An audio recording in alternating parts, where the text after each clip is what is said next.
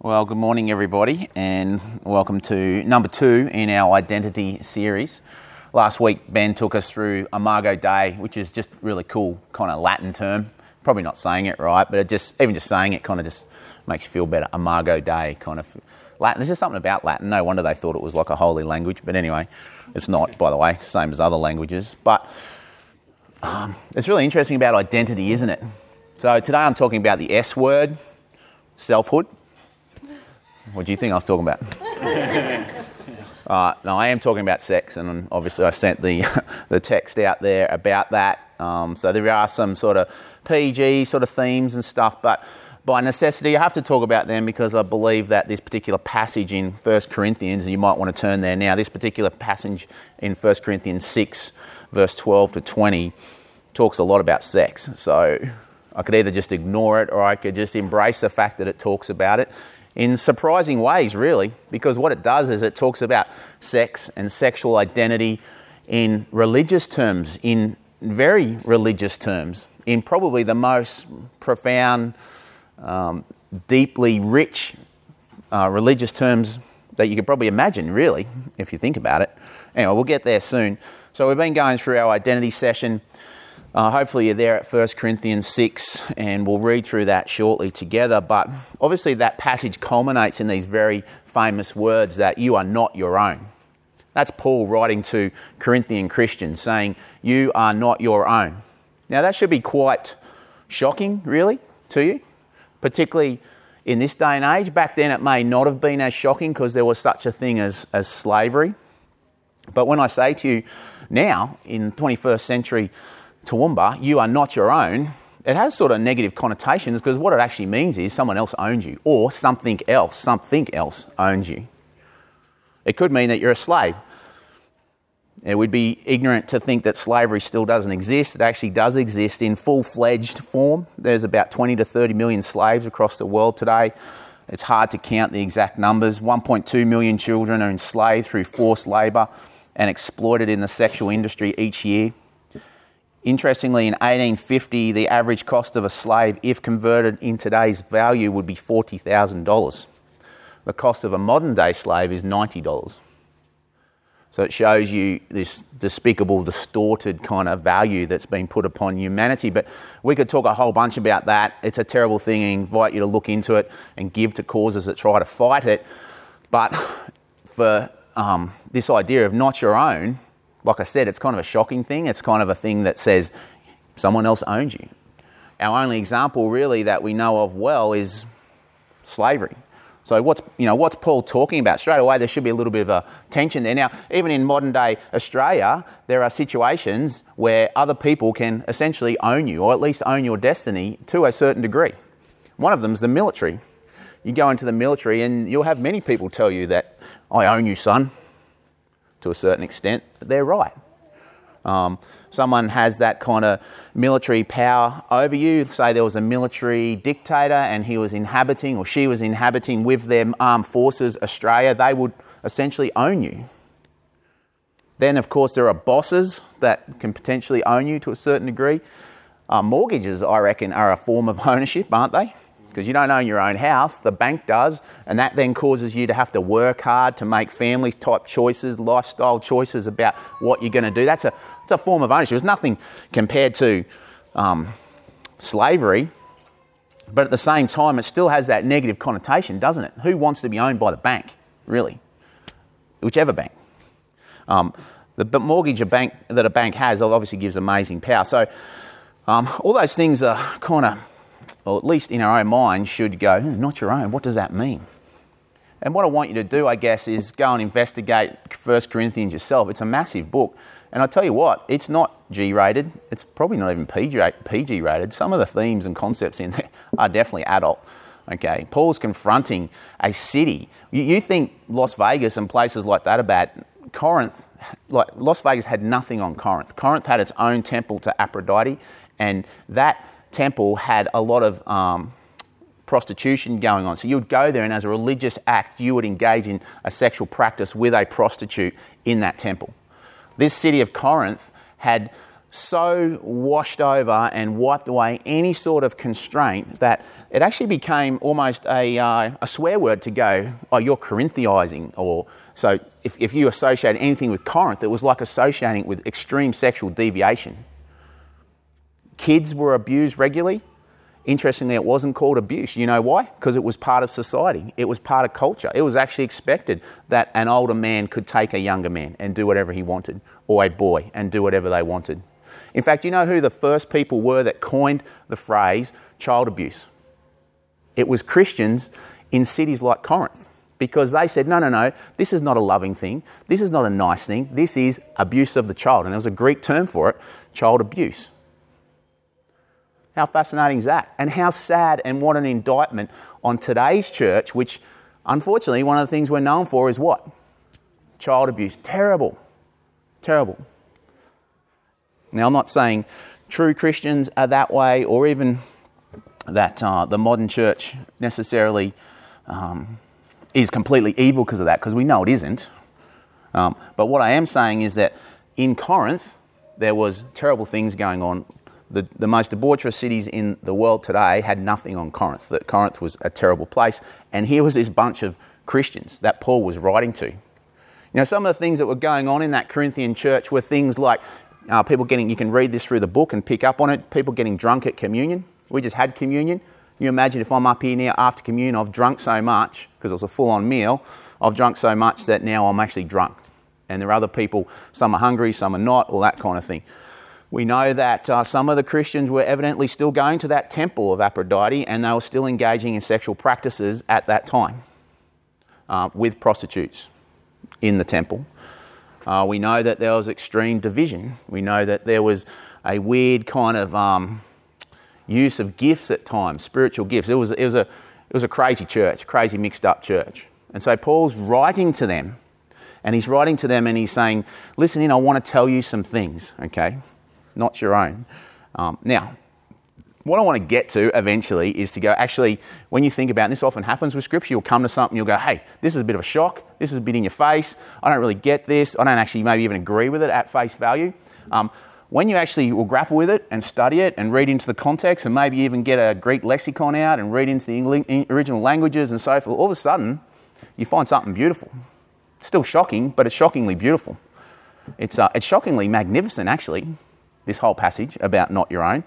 I mean, when Ben gave it to me to reflect on and then to preach from, I was just thinking, oh yeah, not your own, you're bought with a price, you're the temple of the Holy Spirit. Cool. And I'm going, I better read the context. I'm reading the context, I'm going, oh, whoa. Whoa, is that where it is? I mean, I did know it was there, but just seeing it with all that kind of stuff that was going on at Corinth and then all the things that Paul says, I'm going, whoa. And actually, Alan was telling me before that, in, 50 or 60 years of sitting, listening to sermons, he's only ever heard one pastor preach on it, ever. And that was in Tokpiss up in PNG, in so Pidgin English, and apparently did a great job. I hope to live up to that standard today. So, you know, there's something about this which I kind of like. You know, it's in your face, not your own. I like Paul because he's always kind of in your face. He doesn't hold back. And so I just want you to go with me a little bit. I'm not going to be able to cover everything in this passage, and you might want to later on go back and read around it a little bit, maybe read 1 Corinthians this week yourself. It wouldn't take that long. But in any event, what I want to get us to at the end is for us to see this shockingly beautiful thing that's actually going on for us as Christians. It's amazing. So let's read together, hey? So 1 Corinthians 6, 12 to 20, and I'll read. Everything is permissible for me. Now note there, that's in pretty much all your Bibles will be in inverted commas, quotes. It's really important to understand that. Okay? But not everything is helpful. Everything is permissible for me, but I will not be brought under the control of anything. Food for the stomach and stomach for the food. Again, that's in inverted commas. But God will do away with both of them. In some Bibles, the inverted commas put to the other side of God will do away with both of them. Talk about that later. The body is not for sexual immorality, but for the Lord, and the Lord for the body. Food for the stomach, and the stomach for food. Inverted commas. But God will do away with both of them. The body is not for sexual immorality, but for the Lord, and the Lord for the body. Sorry, I read that again, didn't I? God raised up the Lord and will also raise us up by his power. Don't you know that your bodies are a part of Christ's body? Now think about these claims that Paul is making. Your body is part of Christ's body. I mean, what rich metaphorical picture is he giving us here? So should I take a part of Christ's body and make it part of a prostitute? Absolutely not. Don't you know that anyone joined to a prostitute is one body with her? For the scripture says the two will become one flesh. But anyone joined to the Lord is one spirit with him. Run, in some Bibles it says flee from sexual immorality. Every sin a person can commit is outside the body. That is actually also in inverted commas, and you may not, this is actually going to change some people's understanding of this passage. I had to grapple with this for a while. I don't want to get controversial and everything, and I'll explain why I think that is a comment from the Corinthians, not a comment from Paul later. But for now, notice in my Bible, which I'm using at the moment, is the HCSB, Holman Complete Standard. Oh no, anyway, HCSB. I'll put it up online anyway. I'm using that at the moment because I think it has a better interpretation here, and I'll talk about that in a minute. So what I'm saying there in verse 18 is every sin a person can commit is outside the body. That's in inverted commas. That's a statement. And then Paul is now responding to that statement by saying, on the contrary, the person who is sexually immoral sins against his own body. Don't you know that your body is a sanctuary of the Holy Spirit who is in you, whom you have from God? You are not your own, for you were bought with a price. Therefore, glorify God in your body. Now, it would be nice if the Bible, in some ways it would be nice, it would also be very empty and vapid, if the Bible was just nice, glib statements like we tend to remember the Bible. Like the Bible, the little glib statement we'd like to remember here is you're not your own, you're bought with a price, glorify God in your body. And we don't see the context that it's actually built into and the context that it emerges from. It's pretty kind of gritty and in your face, isn't it? Don't you reckon? Or is it just me? It's in your face, isn't it? So we're going to talk a little bit about that, but there's something you should know literarily. Okay, so there's a literary structure to this passage, and I've already alluded to it, and what I've done here is I've created a little slide to help you see it. So that's the passage we just read. It's the passage of 1 Corinthians 6, 12 to 20, and the highlights are showing wherever there's a statement in inverted commas. Just about every commentator will tell you that the statement in inverted commas is a statement that Paul is relaying from the Corinthian church. So it's the Corinthian church who is saying, or certain people who are saying, everything is permissible for me, and then he's responding to it. So wherever you see inverted commas up there, you will see these statements from, not from Paul, but from the Corinthian church. But Paul is using them as a bit of an anchor to go, hey, this is what you said, now this is what I want to say in response. And it's actually quite surprising what he says in response. It's probably not what we would say. So up there you can see them. I'll just read them to you. Everything is permissible for me. That's from the Corinthian church. So he says that, he repeats that twice. The next one is food for the stomach and the stomach for food, and God will do away with both of them. So that's also a statement from the Corinthian church. And you can probably see a bit of a theme developing here, hopefully, in terms of what their mindset is, what their worldview is about their bodies. And then finally, every sin a person can commit is outside the body.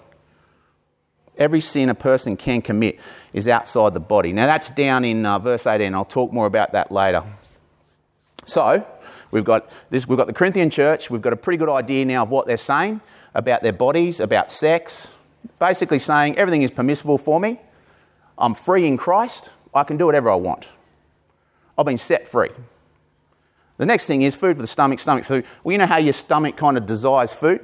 That's just a natural desire. So just like you naturally desire sexual things, go for it. It's not really a spiritual thing. It's just your body. It's just a natural function in your body. What you do sexually has no real impact on your spiritual life. And that's why that final statement, and you'll see hopefully later on when you study it yourself, you'll see it actually fits in much better with the flow of the whole passage as being from the Corinthian church, not from Paul. Every sin a person can commit is outside the body. Now, in some of your versions, it's saying every other sin. There's no other in the Greek. You've got interpretations that say other, but there is no other in the Greek. Now, I know everyone's looking down now to check me. If you do that, you won't hear anything I say next and I'll tell you it gets pretty exciting in the next little bit. But I really want you to go and look at that later okay, and study it. Get out a Greek lexicon. You'll see there is no other there. And I know that therefore changes probably the meaning that you've had maybe most of your life, which is that somehow sexual sin is worse because you're sinning against your own body than other types of sin. So I'm asking you to consider that there might be a different interpretation. One is actually more coherent with the whole body of the text. That was a pun. I didn't mean to do that.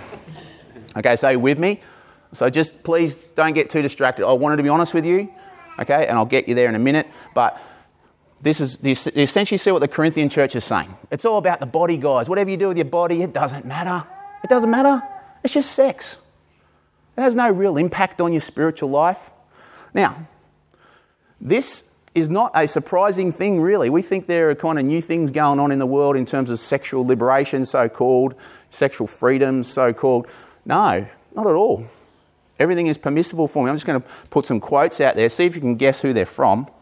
If you don't encourage healthy sexual expression in public, you get unhealthy sexual expression in private. If you attempt to suppress sex in books, magazines, movies, and even everyday conversation, you aren't helping to make sex more private, just more hidden. You're keeping sex in the dark. What we try to do is turn on the light. So basically this person is saying any type of sexual expression goes as long as you're not hurting anyone else. And if you try and repress it, well, that just turns into very ugly things. Now, I'll make a point. I think there are certain types of sexual repression that have gone on, and some of the church fathers started it, with Augustine as an example, who believed that sex, even in marriage, was just something you kind of had to do, had to get through in order to produce children. Otherwise, we're all going to be, wiped out, essentially. We wouldn't actually be able to continue to exist. So he said, all right, and I'm paraphrasing, obviously, but many church fathers thought that sex in itself was evil. I wish they'd read the Song of Solomon, and I wish they'd read Genesis properly when you've got two grown adults running around together, enjoying this garden, and they're naked, and I'm sure they're enjoying other things. And it's not like God is going, oh, that is terrible. What have they done? That is not what I expected. That is not what's happening. Sex is a beautiful thing. That intimacy of a human female body coming together with a human male body. They're perfectly matched. They come together in intimacy. There's a beautiful thing that happens. And there's not only that, there's also almost like a soulic spiritual oneness in that. Anyone here can go and pay some money. And this is still PG rated, but anyone here can go and pay some money right now and go to a certain place in town and enjoy, to a certain extent, physical sex. But let me tell you what you won't enjoy. You will not enjoy the spiritual intimacy of a lifelong partner within the bounds of marriage. Red hot monogamy, as some people have called it. You won't enjoy that. It'll just be physical, it'll be done, and then you'll be lonely again. Sometimes I have this picture with sex of like chocolate cake. Well, it's not sometimes, it came to me before actually. So, you got your chocolate cake. It's, who here doesn't like chocolate cake? Because this metaphor won't work for you. Great. What kind of cake do you like? Nothing with sugar in it. Okay, this is sugar-free chocolate cake. It's the holy grail of chocolate cake. We finally found it for Andrew and my wife. It's got cacao in it. What do you like? Don't worry. Do you like it? You must like some cake. Let's just say it's cake. I do like a lot of cake, but I don't like the taste of the chocolate in cake. Oh, okay, right. So it's cake. It's sugar-free. It's nice. I've just lost most of the audience now. But you see it there, right? And all of a sudden, you go, that's nice cake. I'm going to eat that. And you just kind of get your face and you go, and you just, and it's up your nostrils, it's in your eyes, and all, it's all through your eyes. Now you're just seeing the rest of the world now with kind of chocolate-coloured, chocolate kind of tinted eyes. Like it's just, oh yes, it's all about the chocolate cake now. I love the chocolate cake. And someone's saying, well, wouldn't you like to be a pilot and kind of, fly around? But no, I want my chocolate cake. Wouldn't you like to maybe enjoy, I don't know, being a politician or something? No. My identity is this chocolate cake. It is who I am. I must have more chocolate cake, and I won't have you telling me otherwise. You know what I'm saying? Like the chocolate cake, sexual expression, all of a sudden begins to govern and dominate your identity. Now anyway, I got a little bit off tangent there, but that's sort of my little picture of sexual expression. Here's another quote from this guy. You may have already guessed. Sex is the driving force on the planet. We should embrace it. The chocolate cake is the driving force. Stop repressing people. Let them have their chocolate cake. Let them do whatever they want with their chocolate cake. We should embrace sex as the driving force on the planet, not see it as the enemy. Now, as I said to you, I think sex is a beautiful thing. I think it's a wonderful thing within marriage. But the sexual force, the sexual impulse, really? See, what this person is doing, guys, is he is putting upon you an identity. He is saying, you know what? All of you are just driven by sex. Now, I know all of you, and I know that sometimes you might struggle with that in certain areas, but that is not who you are. And even those that are enjoying healthy sexual expression within their marriage, the healthiest of marriages, I think I've said this before, and I don't want to get too in your face with it, but even if you're enjoying sex, say 2 or 3 times a week, right? And you're loving it, and it's all the things I described before, what is that in terms of percentage per week? In terms of the total amount of time in a week, in 7 days, it's 0.05%. And you're telling me that that's driving the whole world? No. But what this person is trying to do is they're trying to say that is your identity. A bit like the Corinthians who are saying, you know what, just let those natural desires drive you. Food for the stomach, stomach for the food. Then he also says this, beauty. Now this person is probably one of the most influential people on the planet. And I'll tell you why in a minute. Beauty is everywhere, on the campus, in the office, living next door. Nice girls like sex too. It's a natural part of life. Don't be ashamed of it. So again, the idea there is it's just, I guess there's nothing spiritual about it. It's just a natural function of the body.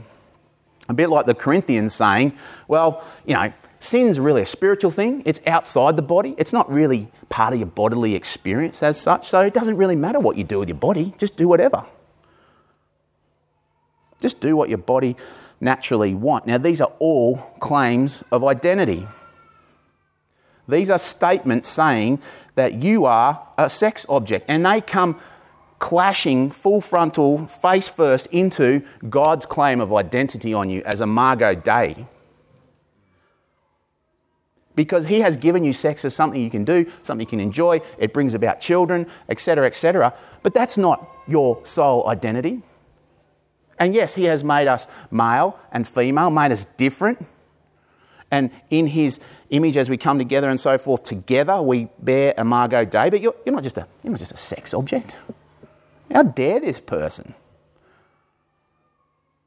This same guy also quoted and said this, and now you'll probably guess who it is. The notion that Playboy turns women into sex objects is ridiculous. Women are sex objects.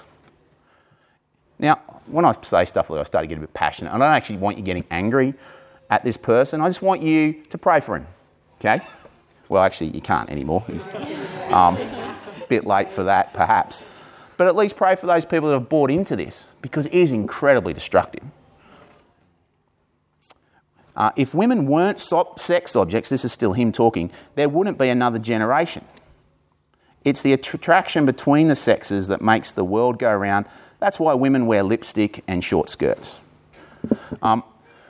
So there's much time we could spend on that, and all his statements. He's actually quite an intelligent guy. I'm talking about Hugh Hefner, and he actually engaged many different times with the church and so forth, and they would have a to and fro and talk back and forth. He's actually a very intelligent guy, and I'm not underestimating his intelligence by any means. So most of his statements will always have some truth and some disproportionate falsehood built in. Now, you want to be a seeker of truth, don't you? I mean, everybody should be seeking truth. We should be wanting to assimilate and enjoy as much truth in our lives as possible and reject as much falsehood as possible, right? So what I'm asking you to do whenever you hear me preach or hear anyone else preach is be a truth seeker, seeking for truth yourself. And same with these kind of comments that come out, which then produce Playboy magazine, which then produced the multi-billion-dollar porn industry, which then produced an image of women, which we now live with all around us. I want you to test it and see. And hopefully already you can see where I stand on it, but I ask you to test it yourself. But again, what I think of when I think of women that are caught up in this industry, when I think about us as people that now have been socialised in a certain way by this industry, in many subtle ways that you may not even aware, I don't think of freedom at all. This is what I think of. I think of you are in bondage. You're in bondage to the chocolate cake. You can't even see the world properly anymore. You just think it's all about the chocolate cake. I mean, imagine, and many people have said this in the past, an alien coming to our planet and just watching TV for a while. You go, whoa, man, you guys, it's all about the sex, isn't it? You know, but it's not. But once you got past Coca-Cola and McDonald's ads and all that stuff, like, it's not. You know, we know our experience as people. That's not our identity. And I reject that identity that you, Hefner, and everyone like that would want to put on me. That is not my governing identity. It is a part of who I am. It's a rich part of who I am. It should be a rich part of who you are. But it's not the governing identity. And actually, really, if that is the governing identity, then you are not your own. You are owned. You are owned by that impulse. You are not free to enjoy other things. You're only free, as Teen Challenge talks about, to basically end up in a life-controlling situation. So this sex and other things become, they call them life-controlling substances, you know, drugs, alcohol, become life-controlling substances. They now dominate your life. They now become your identity. You're no longer potentially pilot, politician, all the other jobs you can do, father, son, etc. You're now a druggie. You're now an addict. That's your identity. That's what we're invited to do here, and we reject that. That's not our identity. You know, Hugh Hefner said you're primarily a sex object to women, the object of men like Hugh Hefner, who reportedly would clean up his Playboy mansion when his young daughter Christine came over, get rid of all the kinky stuff kind of stuff. Because he was happy for it to go out there into the public, but he didn't want his own daughter being a part of it. She would later on take over some of the business and help sell that stuff.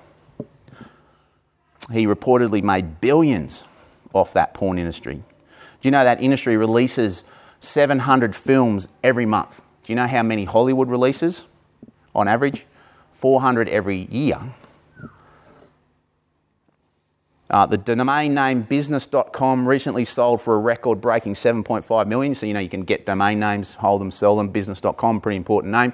Guess what sex.com is valued at? $65 million.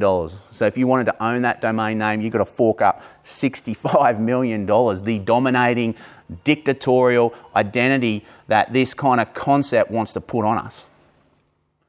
Do you know that the porn industry online is accessed by more visitors every month than Netflix, Amazon, and Twitter combined?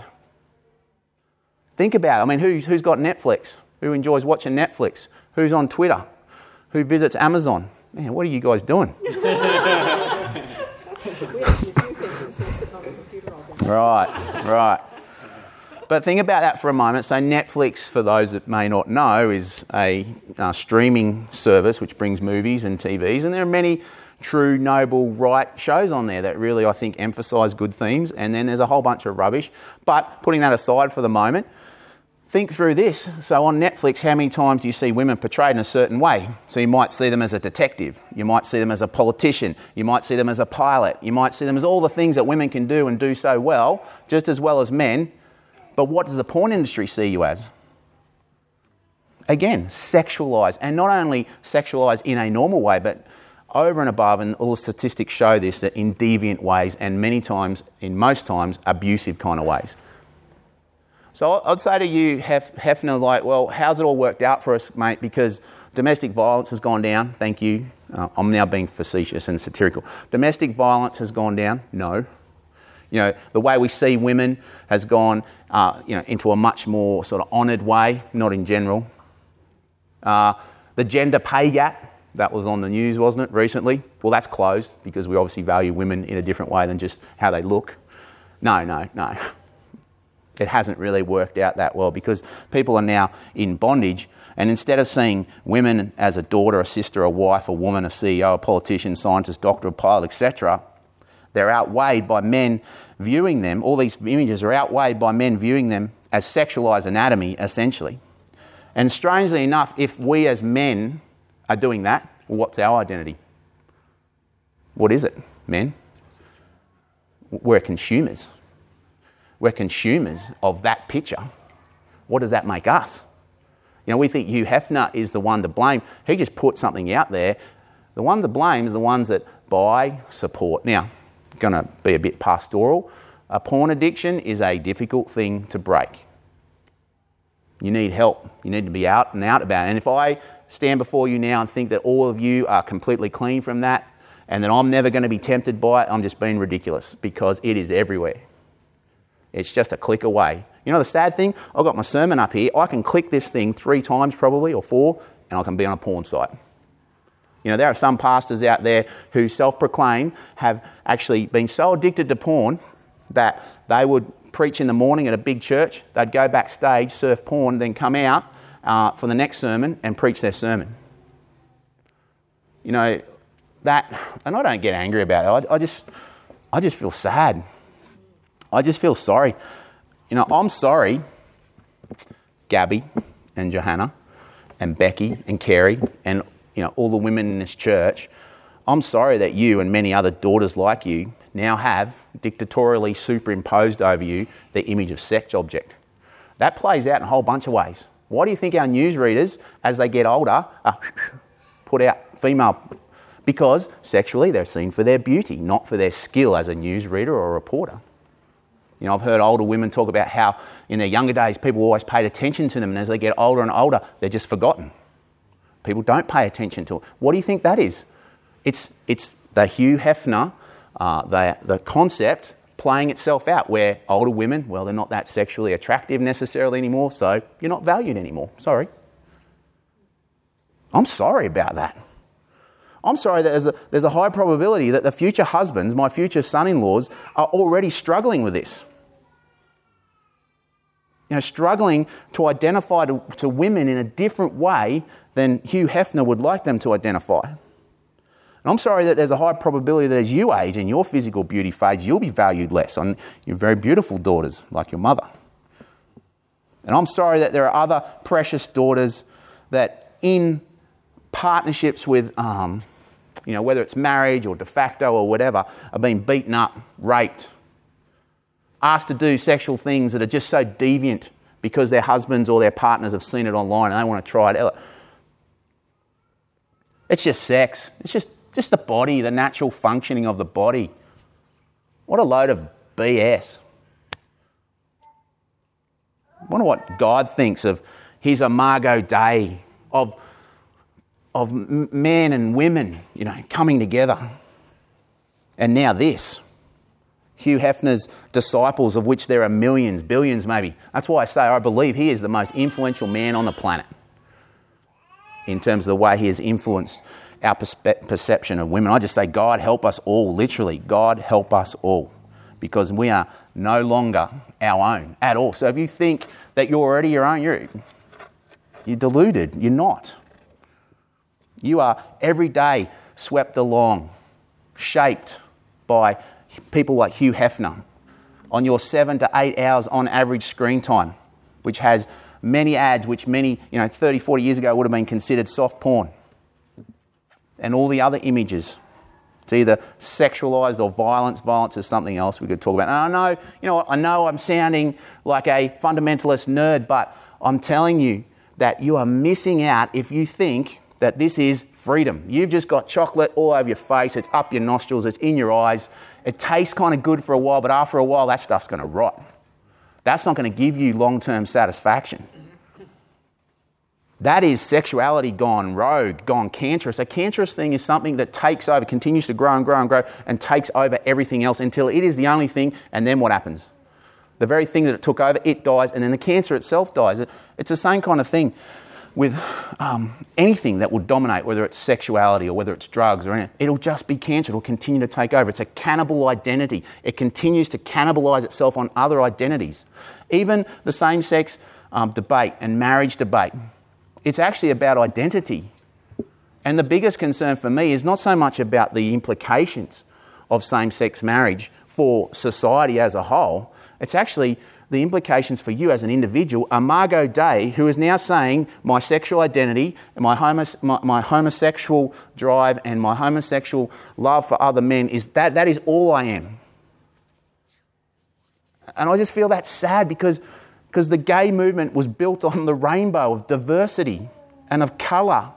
That's how God made you. He didn't just make you to be a sexual being. He made you to be a poetical being, a singing being, a loving being, a managing, technical, scientific being made in his image with all the colour that he has. And all of a sudden, no, it's just about my sexuality. It's not. And I know these are complex things, and I feel for you, and oh man, I wish I could give you a hug. Because it just must hurt you and hurt other people. And anyway, I didn't mean to go off on that kind of tangent.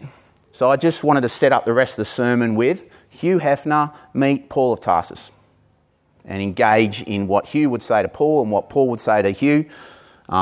So Hugh meet the Holy Spirit inspired, enlightened, impassioned Paul of Tarsus, right? And we just want to talk through some things that Paul doesn't say, first of all. Now, remember what I said about Corinth? It was full of Playboy mansions, right? It was full of all sorts of sexual deviation, deviant behaviour, terrible things. Like I said, it even had a swear word that was named after itself to indicate you're a devo, you're a deviant. And now you've got the Corinthians saying everything's permissible, it's just sex, it's just the natural desires of the bodies. So notice what Paul doesn't say. Now I want you to notice what he doesn't say, because these are often things that we say. This is things that often Christians say, okay? First of all, he doesn't quote the law at them. He could have. He could have found every single Old Testament law that actually pertains to sexuality and just slammed them with it. Doesn't do that. Now, I'm not saying they don't have their place. They actually do. But if you start there, if you don't actually lead with the gospel, then what's that? That's legalism. He doesn't send them to the local bookshop to get a 10-step plan on how to break the porn and sex addiction cycle. That might have its place, but Paul doesn't start there. He doesn't set up accountability groups. Again, they would have their place, but Paul doesn't start there. He doesn't gather statistics and research that show all the detrimental effects of such a lifestyle, a sexually deviant, outside of marriage lifestyle in terms of sex. So he could have done that. He doesn't threaten them with hell. Elsewhere he talks about what actually makes you ineligible for the kingdom, but it's mixed in with gossip, murder, backbiting, things that we might do, not murder, but the gossip stuff. It's all mixed in there. So he doesn't start with that. Instead, he slowly introduces them to this, what I said before, was this shockingly beautiful thing, this shockingly magnificent thing, and it's actually almost cringy when you think about it, what he's doing here. So let's see what he does actually say. So 1 Corinthians 6:12 says, everything is permissible for me, but not everything is helpful. Everything is permissible for me, but I'll not be brought under the control of anything. So if Paul was talking to Hugh, he would say, listen, Hugh, you're a smart guy. So you're saying essentially everything's permissible in terms of sex as long as you don't hurt anyone else. But that doesn't mean, mate, that you can't actually end up being controlled by these desires. That doesn't mean, mate, that the chocolate cake thing is just all about the chocolate cake now. That doesn't mean that can't happen. So at the very least, it's nice to say, okay, permissible to do anything, but what if you get brought under control of these things? What if it becomes a life-controlling substance? That Paul starts there. Then verse 13, for food for the stomach and stomach for the food, God will do away with both of them. Okay, that's the statement from the Corinthians. And then Paul says, but the body is not for sexual immorality, but for the Lord, and the Lord for the body. I don't know if you realise how staggering this is. I mean, look, if you said to someone today who was struggling in some sort of sexually deviant behaviour or some sort of, sexual addiction, you said, listen, your body is for the Lord, and the Lord is for the body, you'd be like, what? That's just dumb. It's just so big. Now, what I love about this, Paul doesn't say the body is not for sexual immorality but for the Lord, and the Lord for the body if you shape up. He just says The Lord is for the body.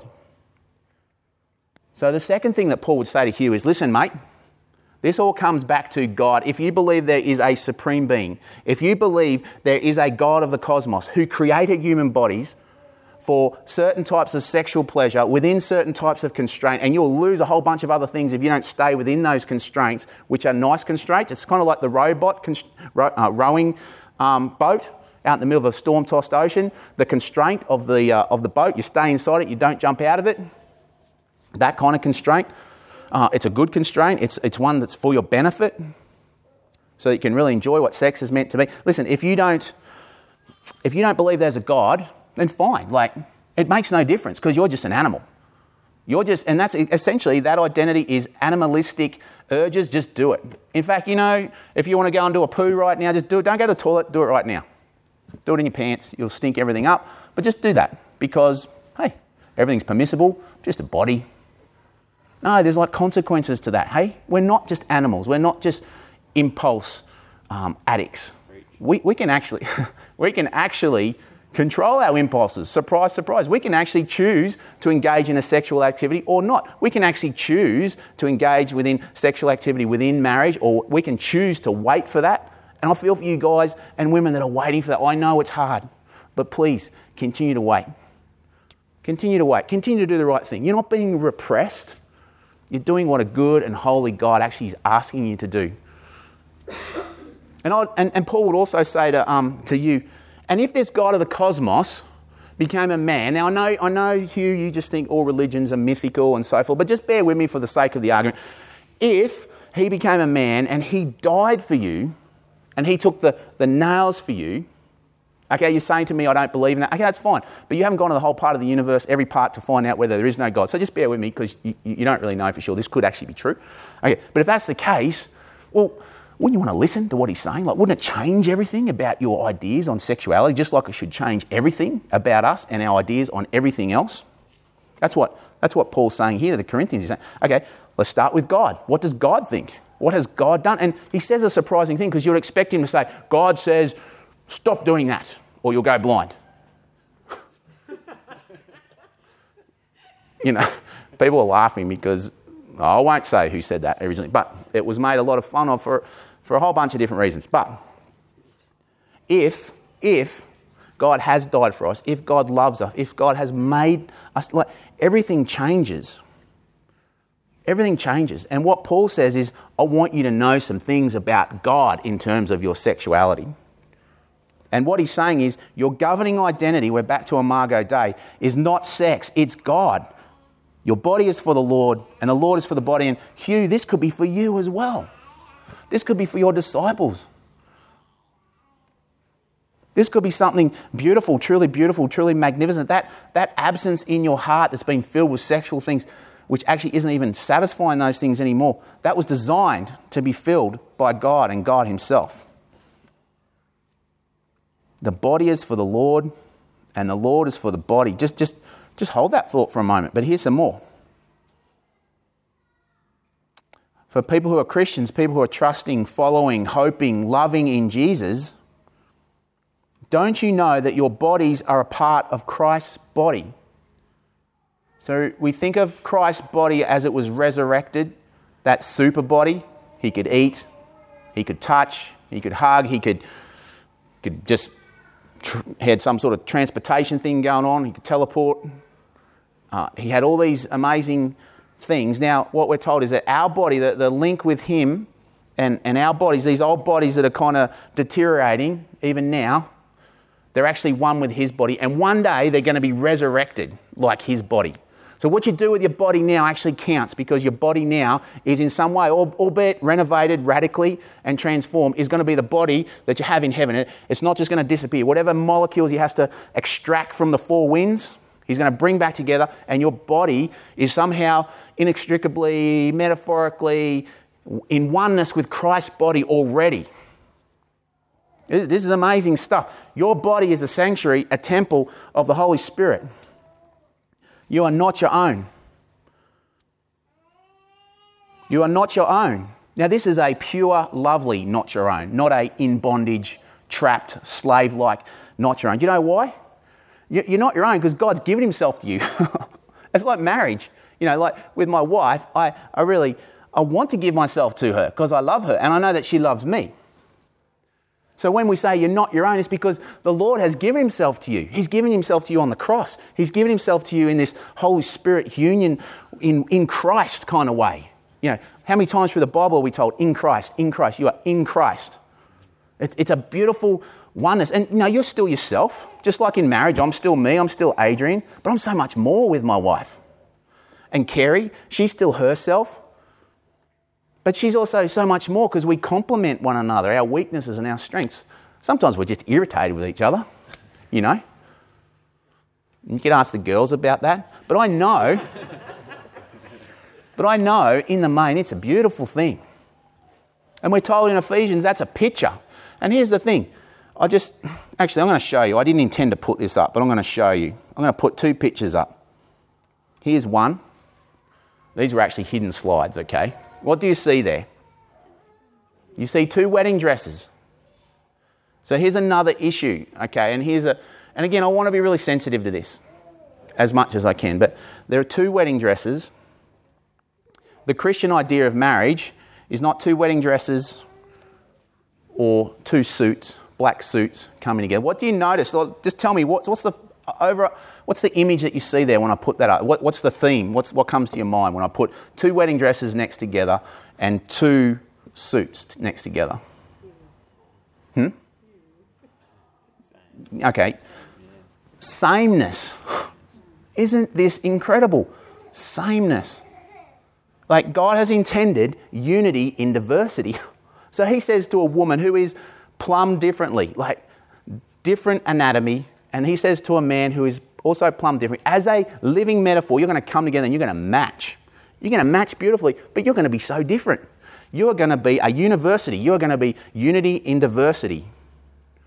That's why when we see, depending on what they're wearing and what cultures and so forth, we see a husband and a wife come together, we see diversity. We see an expression of our God, who is incredibly diverse and has come together with his church.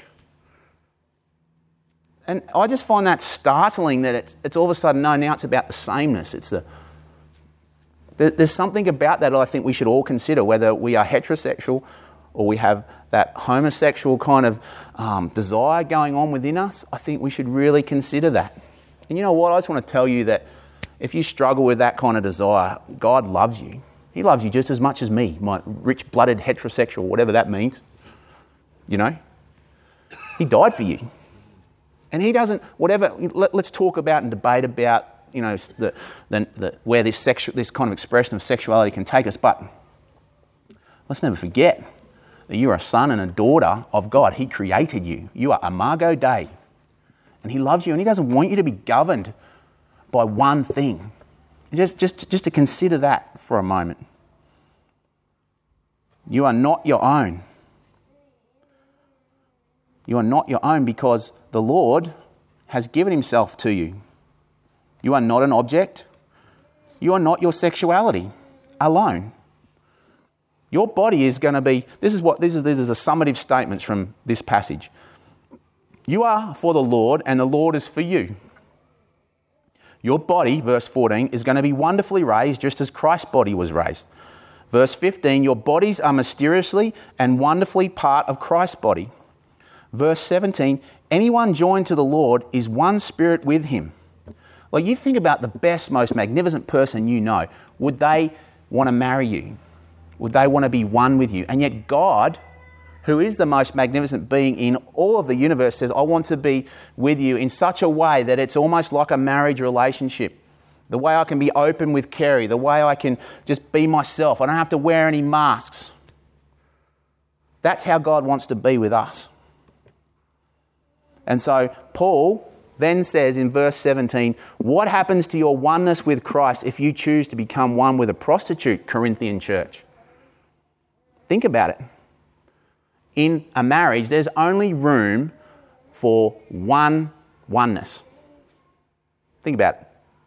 I want to go into detail, but there's only room for oneness, unless it is deviant, and then it doesn't work anyway. And I'm not trying to get too, maybe I'm getting towards M-rated now. Do you know what I'm trying to say? there is only room for oneness.